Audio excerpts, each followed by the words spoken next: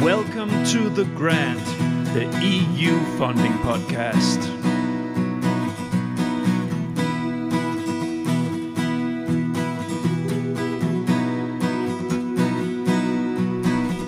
The Grant. My name is Niels Winter, and I am the creator, editor, and host of The Grant. The Grant is an independent, non-commercial podcast initiative with the ambition to dig into all corners of the EU R&D funding system on topics of interest for the full EU R&D funding community. The Horizon Europe Framework Programme for R&D funding is a bush with many flowers. I have throughout the last year built up content on especially Horizon Europe Pillar 2, which is focused on collaboration projects solving socio-economic challenges. Now it is time to have a look at one of the other flowers in the bush, the ERC program for researchers. The program is the most important funding program for the research community, broadly speaking. It has a quite different structure and characteristic than the Pillar 2 part of Horizon Europe. Focus here is to support the individual researchers with the in-depth investigation of the research area, giving them the resources that all researchers per se is needing to go ever further into unveiling yet unknown revelations to advance European research in all corners. Added to this, the ERC is a bottom-up program with no strategic calls. I have never worked with this funding scheme, so to get it right, I invited in Yoram Bar-Zeev into the virtual podcast studio to give us all a thorough introduction to this fundamental funding source for the European research community. In this second half, we are digging deeply into the evaluation regime of the ERC program, and Yoram shares how you should approach the different explicit and implicit evaluation criteria. Very important. And of course, Yoram gives us an overview of the main pitfalls that most stumble down into when preparing proposals for the ERC, so you can avoid them. Please enjoy.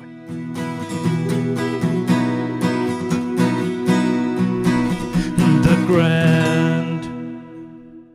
All in all, these are the factors that we are looking for when looking at the ERC material.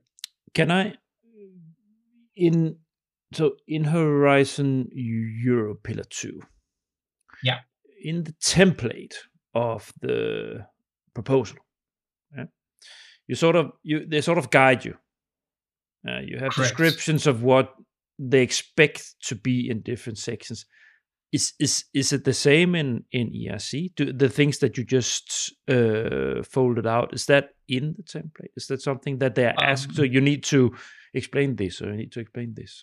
About the profile, yes, there is a structure to that, and definitely there is a structure, but it's not kind of there are no clear instructions. What I just gave you is actually a process, or let's say something that it's kind of a knowledge that we have extracted from what we've seen so far about this project, and how they are evaluating this. But there is a structure to that. And here it's one important comment. The ERC recently declared that starting with the grant of 2024, they are going to actually relax their requirements about the ERC profile. Mm-hmm. Now, the problem is that we don't know yet how, meaning how it's going to be manifested in the application. Yeah. But that's their kind of official declaration. So we are waiting for. Is it then instructions to the evaluators, and then you'll have to wait and see? Do you have to guess, or we don't know? We simply don't know at this point. Waiting for official instructions, or wait for the next round and see how the evaluators are going to handle this. Okay. Yeah. Good. Is that the ERC material? Yes, that's complete this part. Good. Now we move into the evaluation. because that's in anyone would know if they've been listening to, if they're regulars of this podcast, that any funding scheme, I've been focusing a lot on Horizon Europe Pillar 2, but also Erasmus that I've been going through. It all comes down to how is it being evaluated. So that's a nice thing to understand before you start to put pen to paper. With any funding scheme in this whole wide world, what are they looking at? And you're like, who's doing it? How's the regime set up? So you sort of strategically can guide your own pen in that direction and how you want to formulate things. So, Yoram, how is it in ERC, the evaluation regime? This is where things are becoming complicated. As I said earlier, the sole criteria here, or criterion, let us say, is scientific excellence. So when we discussed the ERC material, I believe it was easier to grasp what is the excellence because it's more technical and more tangible. But when it comes to the project itself, there are no instructions about it. Well, there is a set of questions to the reviewers, but it's still elusive, meaning it won't help you much. And I will try to go through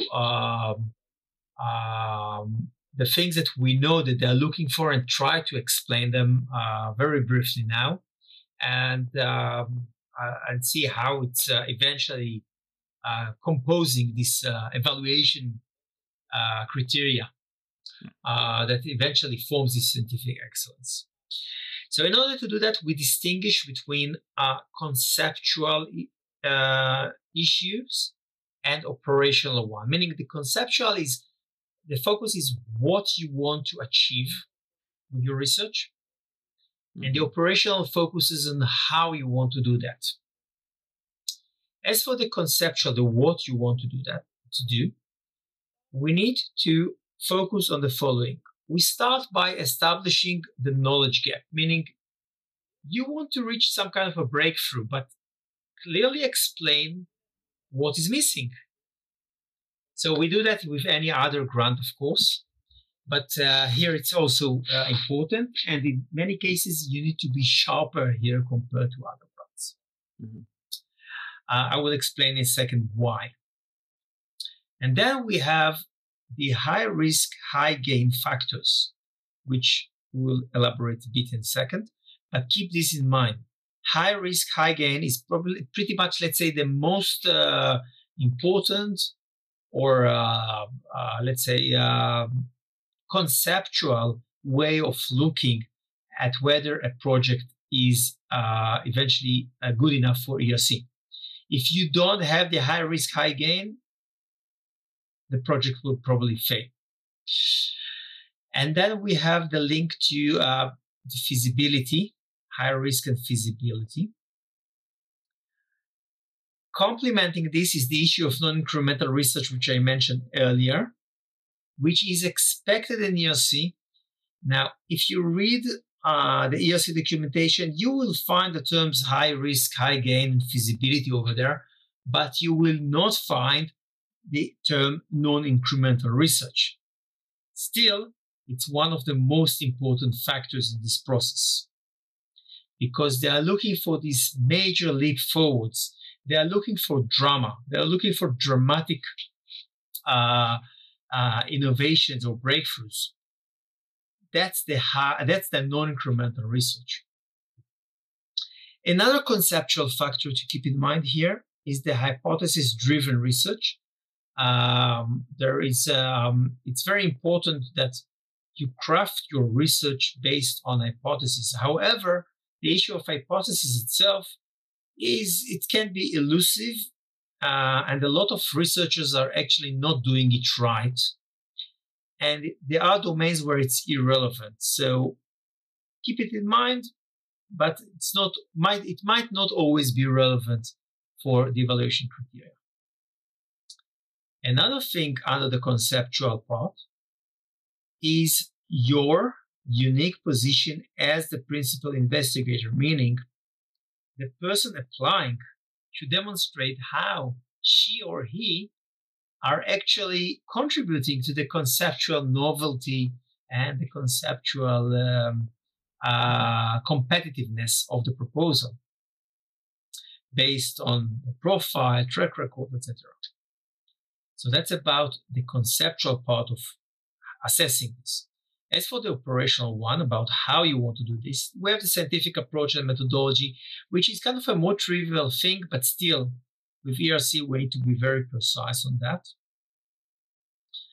Another factor is the fragmentation, meaning I will very briefly tap into that just to explain this. We want to avoid a project which is perceived as a fragmented project, meaning a combination of sub-projects which are not tied together. People are doing that sometimes just in order to justify the big budget. And if they do that, that's a point of failure.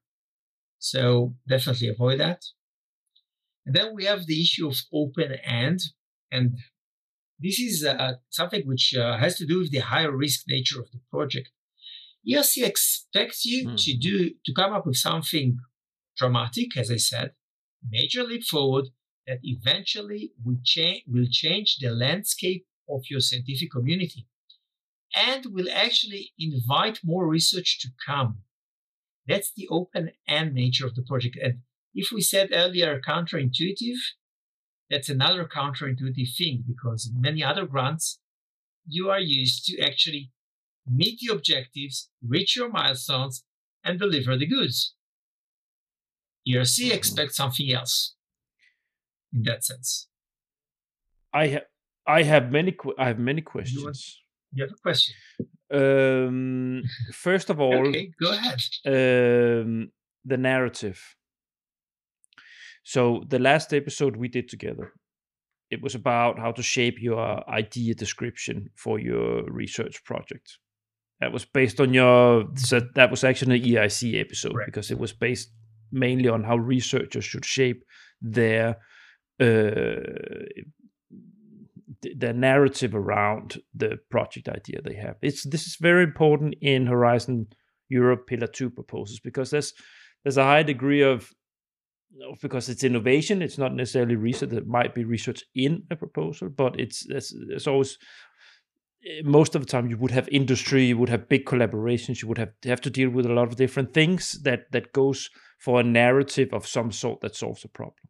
And there, the narrative of the problem, description of why it is so important what you do, that it's so, the narrative is extremely important in that part of Horizon Europe, because this is what everybody says, evaluators. We read the first page, and if there's a strong story, then I'm almost sure to award or give a high point. Yeah. How is this in ERC? Is it because if you're dealing with very groundbreaking research that is very long-haired, as we say in Denmark, very basic research, it can be very difficult to write out in a narrative, so to say. How is that?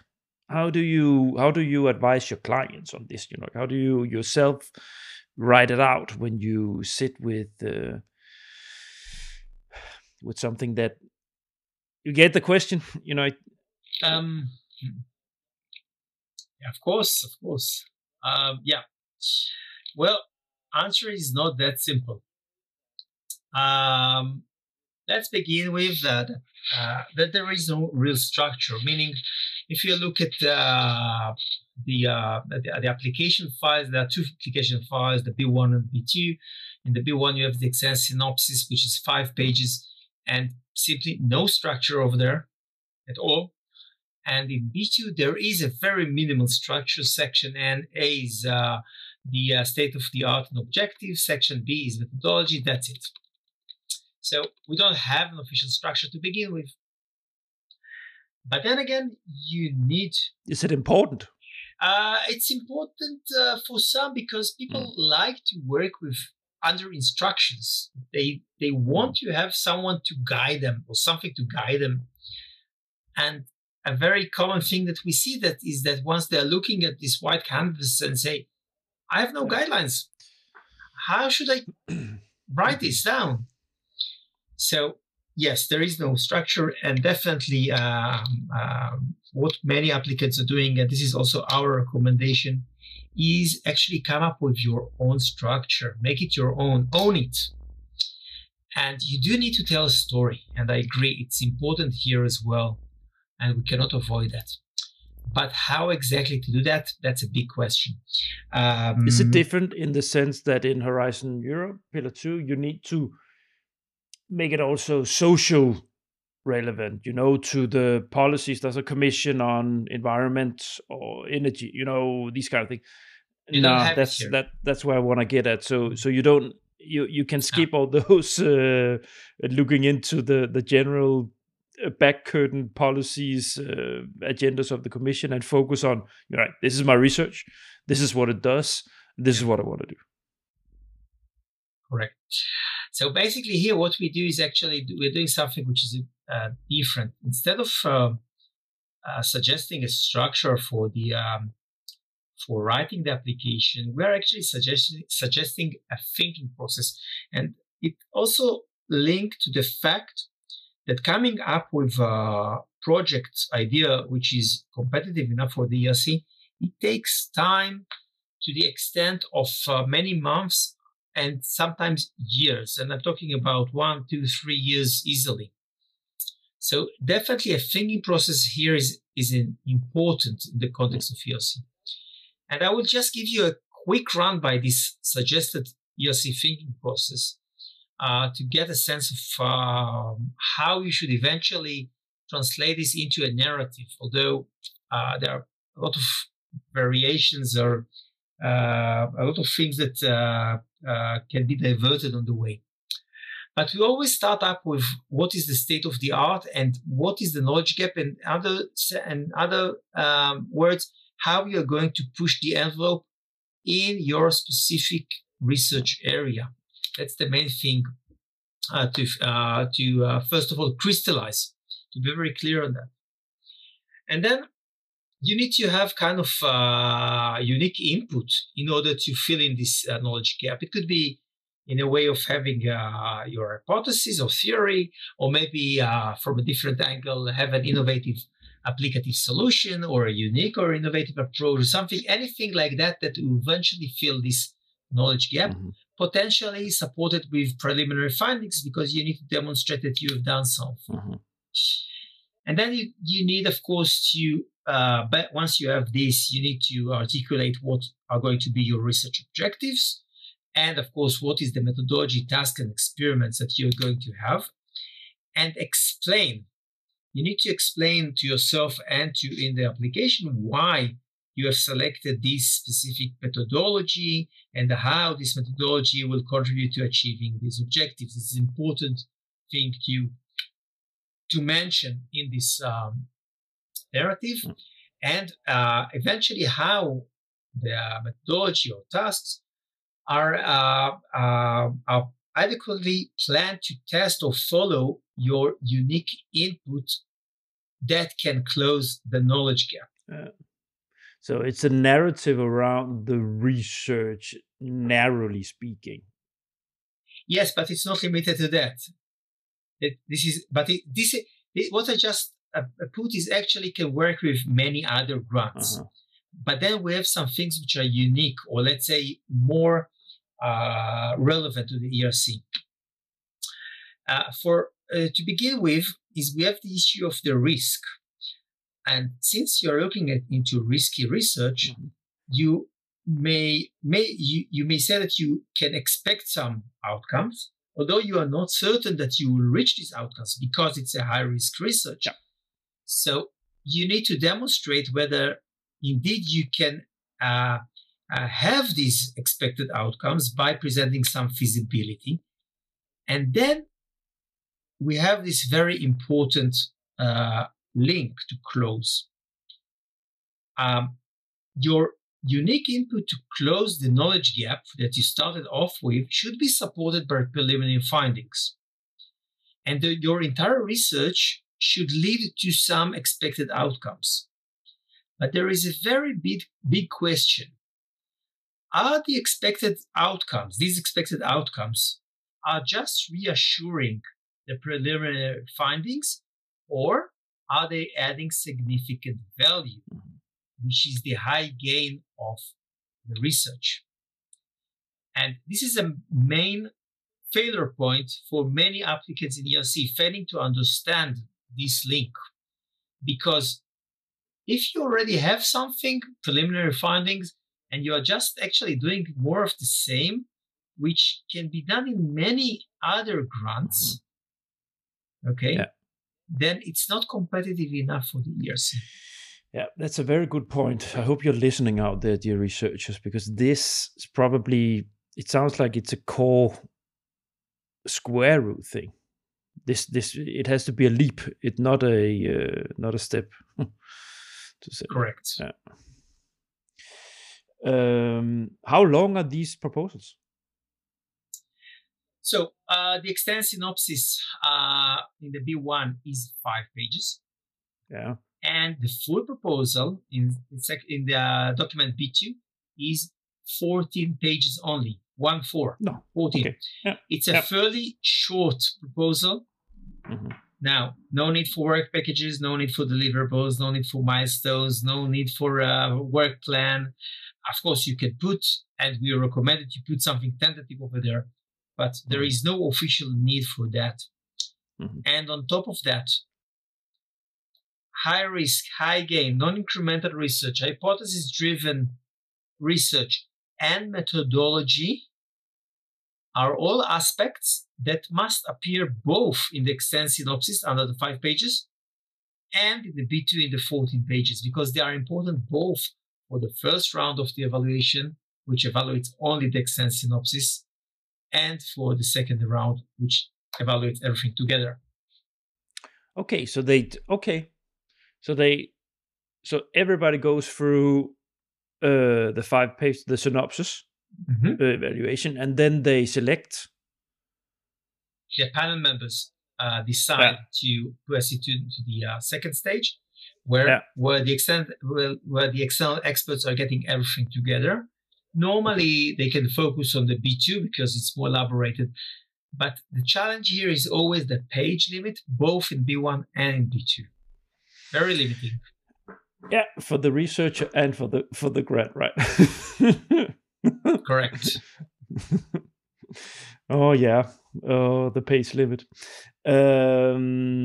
What else do I have here? Yeah, how does do they work with the same? How do they work with the points? Do they have a point system, or is it only based on a written evaluation, or how do they have a point system? Yes, there is kind of a system into that, and it's there is a distinguish between the grades that they give to the PI profile and to the proposal itself, but it's most about their perception about the science, the scientific excellence.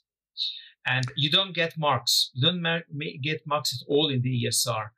You do get a highly detailed feedback from each one of the reviewers about what they think about the project and the profile. And there is a final score, which can be A, B, or C. And A is the one that you want to have, the funded one. B and C are rejections. Okay, so it's only A that gets, and the other one are indications of how close you were. Correct. Or not close. Yeah. By the way, there is a kind of penalty system. If you get a B or C in the first round, you are locked from reapplying. Oh, yeah, I've heard that. Yeah. If you get a B, you are locked for 1 year. And if you get a C, you are locked for 2 years. And the locking is personal, meaning you cannot change the project now and reapply. It's you that cannot apply. So you have So that means they have to. So is it then practically 2 years?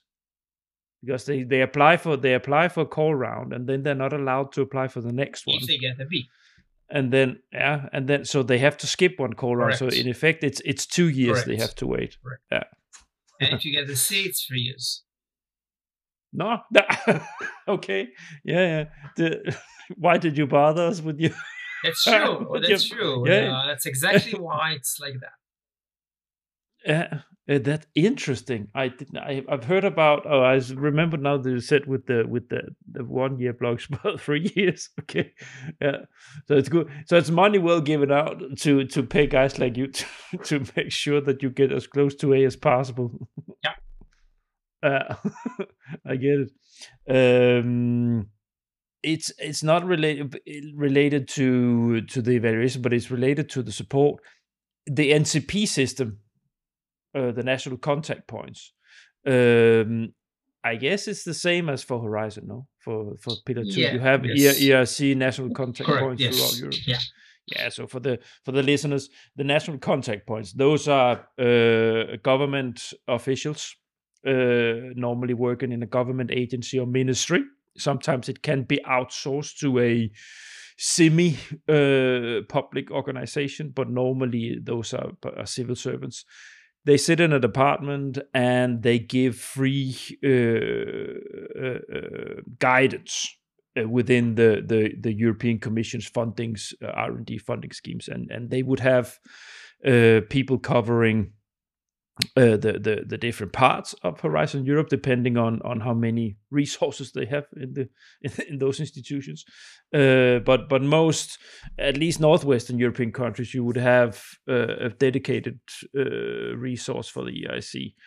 But I've seen different models where you will have people covering many different things. But the main point here, I guess, is to say, no matter where you sit in Europe, there is there's a number you can call where you can get some guidance before you call Yoram to write it for you. That's because correct. that they don't do. They tell you maybe less extensive than you have here in this episode, how you need to approach it. They have this kind of info days that they do.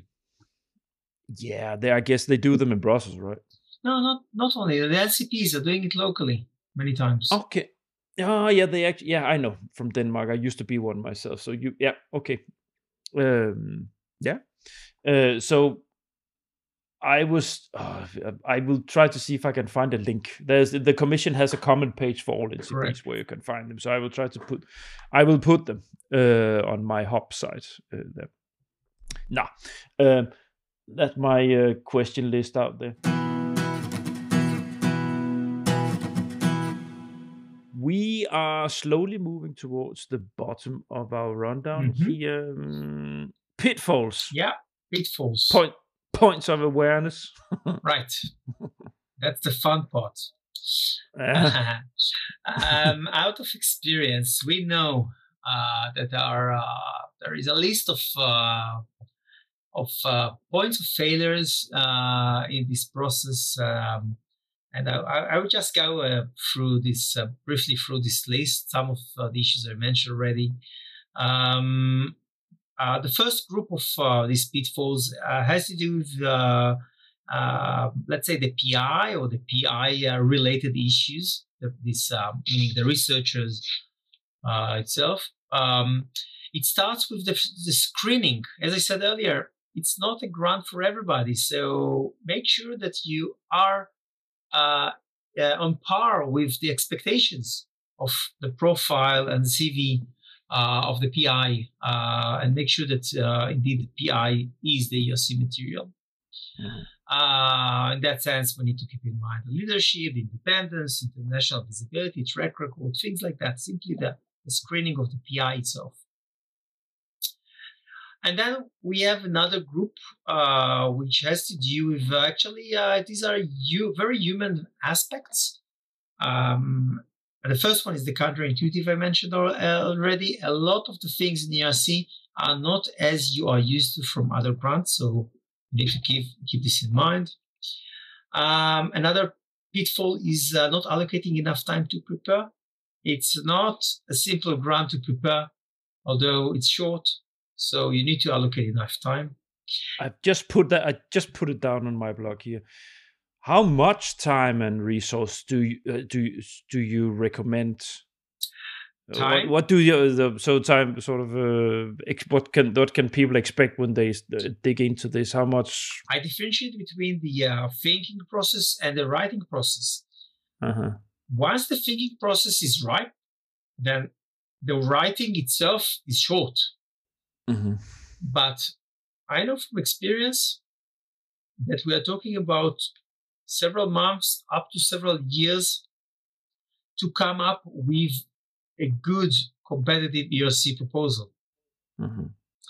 And sometimes applicants are actually applying, knowing that they are not competitive enough, failing just in order to get the feedback from the reviewers, which is highly professional, and then reapplying again after a year or 2 or 3, depends on the locking periods. No, that's if they get the 3-year lockout, that's of course, but but it can be, but I can understand the strategy, because if you have some sort of national funding and you can bump along, so to say, for a year until 2 years until you can apply again with the improvement. Yeah, okay.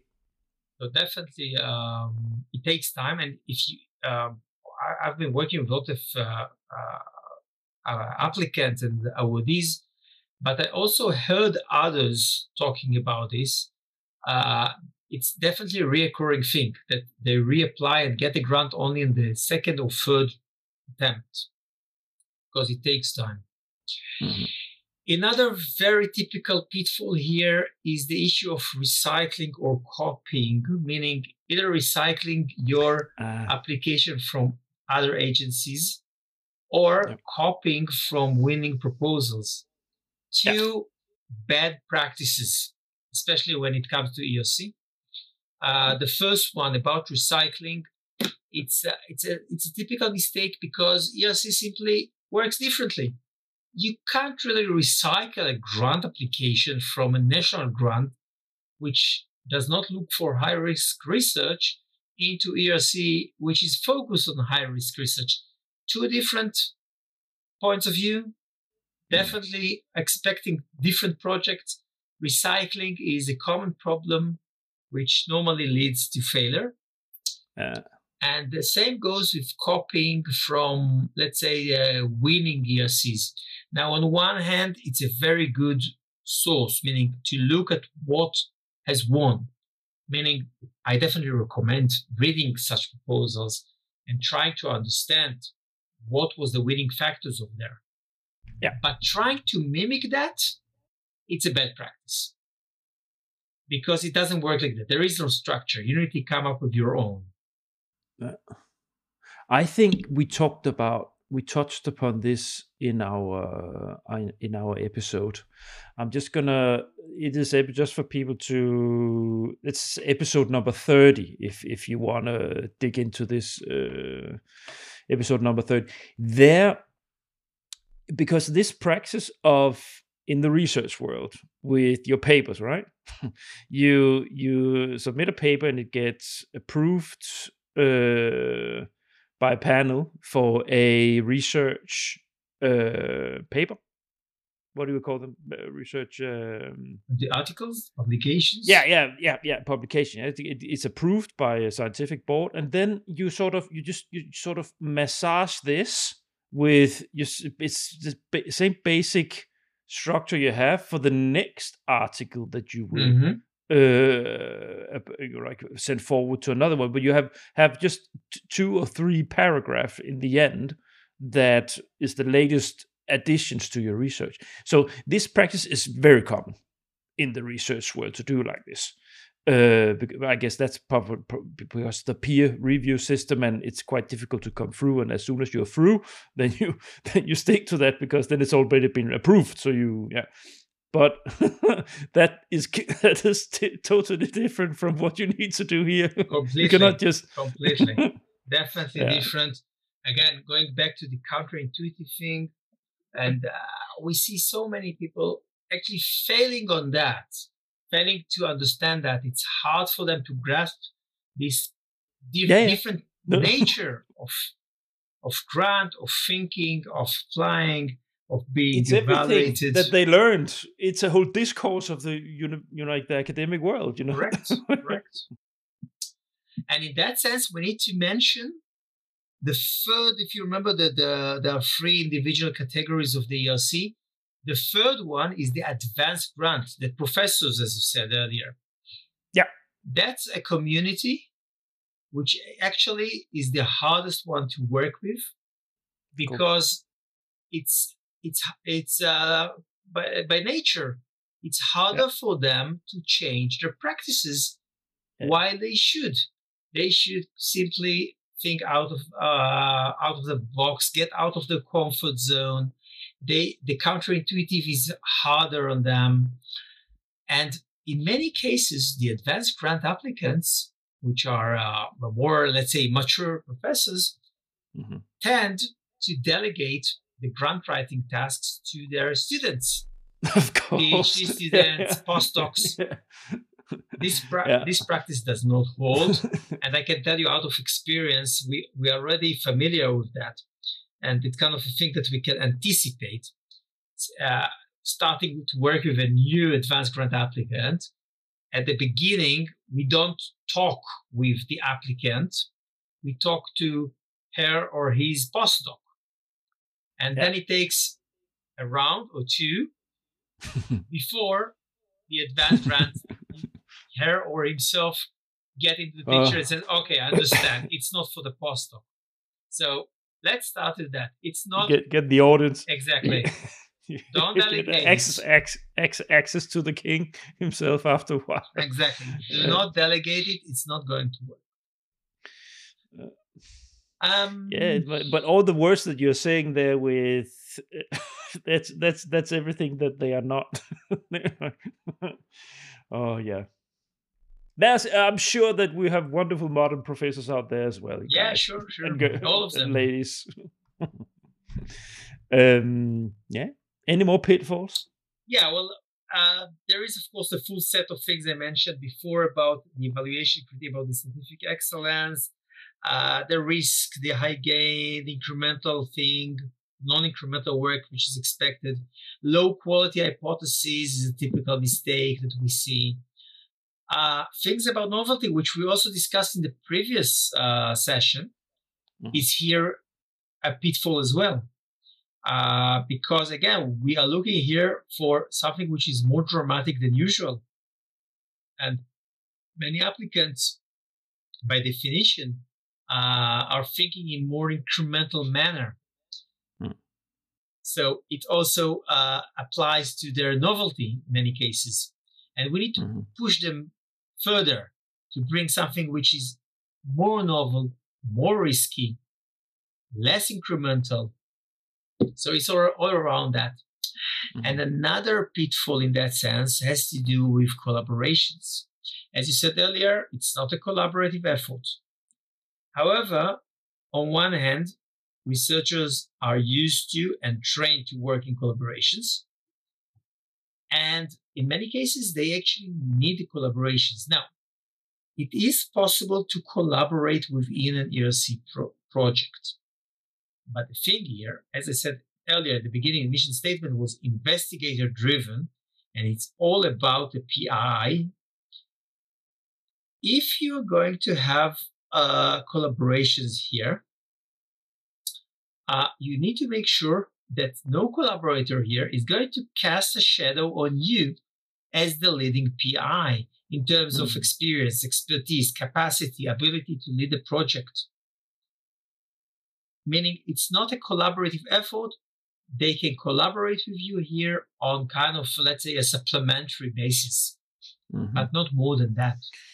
Okay, so this is a little bit like actually the podcast world, when you take on a celebrity to shine light on your own stuff. But the point is, if your podcast in general if the content is not there, people are going to disappear after that episode. So it's the same one here, exactly, right? A little bit. So you cannot just take a celebrity in. You are the star. Yeah, exactly. Yeah. So that's about it.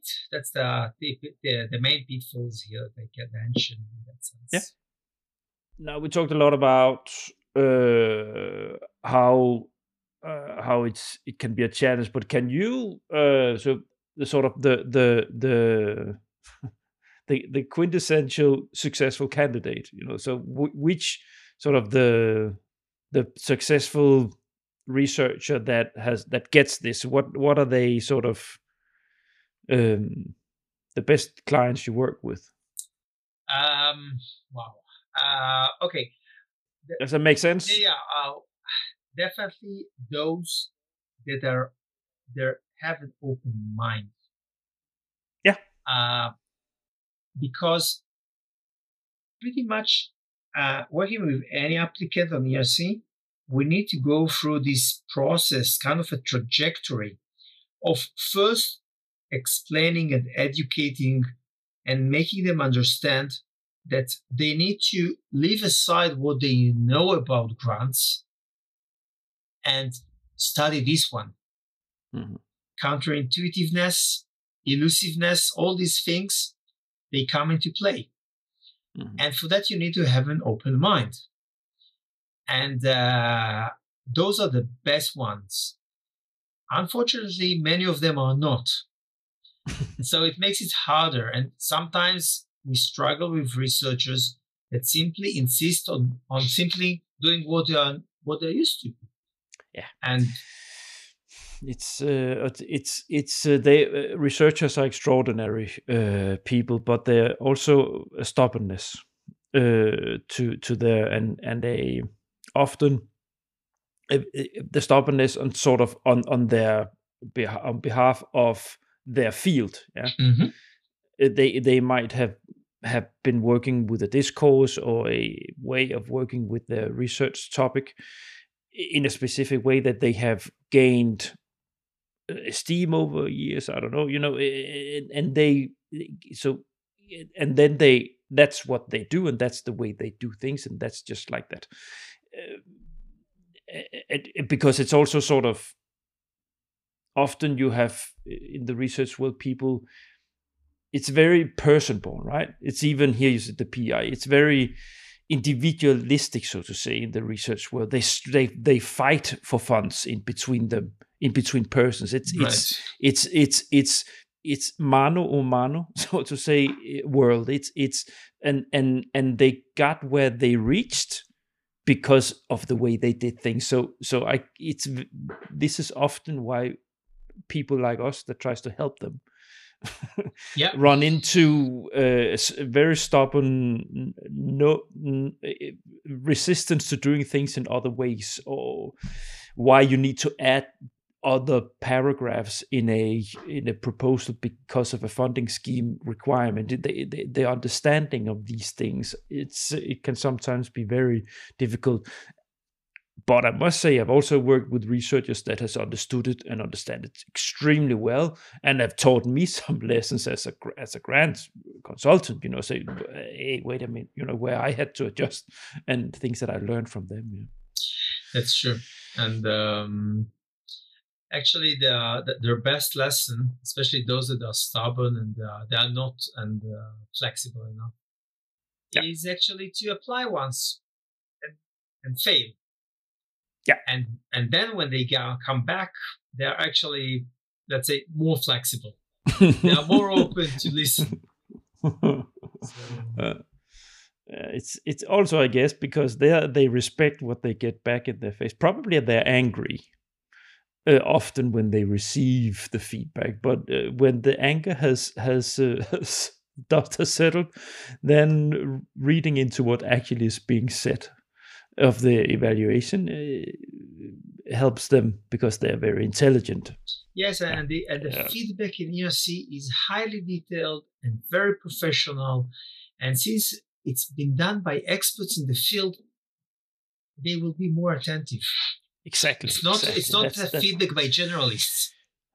Which is sometimes a problem in Horizon Europe, in Pillar 2, right? There they sometimes have a case where you have people who do not know that tells them a lesson on things that they have been working with for their full career. This is some. Yeah, it's no.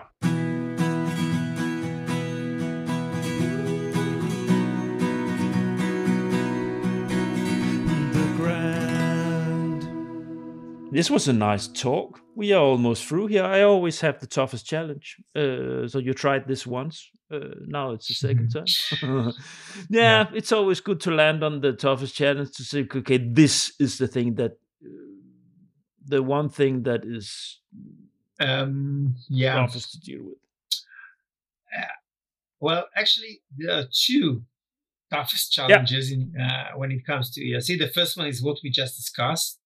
Meaning working with a researcher which is not open to fully understand or fully grasp what ERC is about. Definitely a challenging thing. But the first toughest challenge is actually the screening.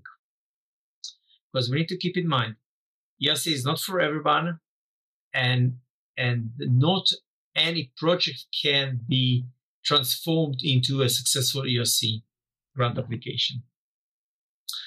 And it's something that you need to assess right from the beginning. And we have good tools in order to do that, and we are doing that for a lot of clients. But it's not always simple. Sometimes it's very challenging. Sometimes the answer is not clear, and we need to further develop things.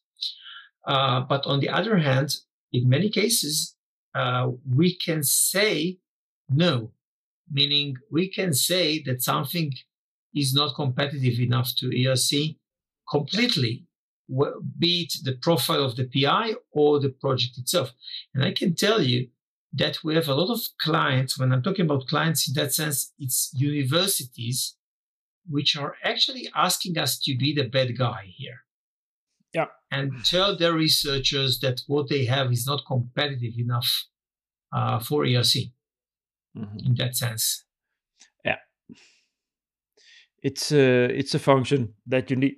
Well, it's actually it's interesting that you have the client itself asking for it, but that's because of the nature of the academic world. But I actually, as a principal, when I was a grants consultant, I was going after the principles of saying no when I didn't believe in things. Not run after for the profit, just for the profit, for the lead, to keep the credibility. And you have those are. I'm sorry if I'm stepping on anybody's feet, but my true conviction is that those are the good consultants. Those are the ones that keep the good reputation of this grant consultancy sector. The ones that look at what they get in and work with the client with the best of their heart, and say, no, this is not strong enough. We cannot do this. That's a real consultant in the word's meaning, so to say. Sure. I can say that we're not magicians, meaning you can't just come to us and say, turn this into a competitive application. Yeah. It doesn't work like that. We need to see what is the raw material that we work with. If it's not good enough, it's not good enough. Yeah. And you would have many because I've seen it, many that just they do it anyways, and it fails, and they get the fee from the client. You know who you are out there. But it's not it's not going to help your business, and it's not going to help your relationship with clients, or from a former consultant to you consultants out there, be honest. I agree. That's it. That was the authoritative, the grand episode on the ERC introduction. Thanks. That's great. Thank you. Yoram and I, we are discussing doing something more. So there will, in due time, there will come more on ERC. So you can look forward to that out there. Now I'm just going to land this plane before we say goodbye, Yoram. So thanks for listening to the end out there. Hope you are enjoying still this initiative. And for newcomers, new listeners, I hope that you are thrilled by discovering this wonderful podcast initiative that I have developed. I have now more than 50 episodes. I'm quite proud of that. It started this summer, and it keeps gaining ground, keeps gaining listeners. It's wonderful. I keep getting more and more attention also. I keep getting more and more requests to join the show and so on. So it's fantastic. It feels like a wonderful thing that I've started here. So I hope that you think so too. And if you want to support that, the best way you can do that is to go to my website, thegrand.eu, and you go to the bottom of the front page and you subscribe to the email list, because that is the best way to grow as a startup podcast, which this is a spare time project for the ones who wonder. This is non-commercial and spare time initiative. That's it, I think. Yoram, thank you. Thanks for joining, coming around. We will stay so very much in touch. Sure. And goodbye out there. See you next time. Goodbye.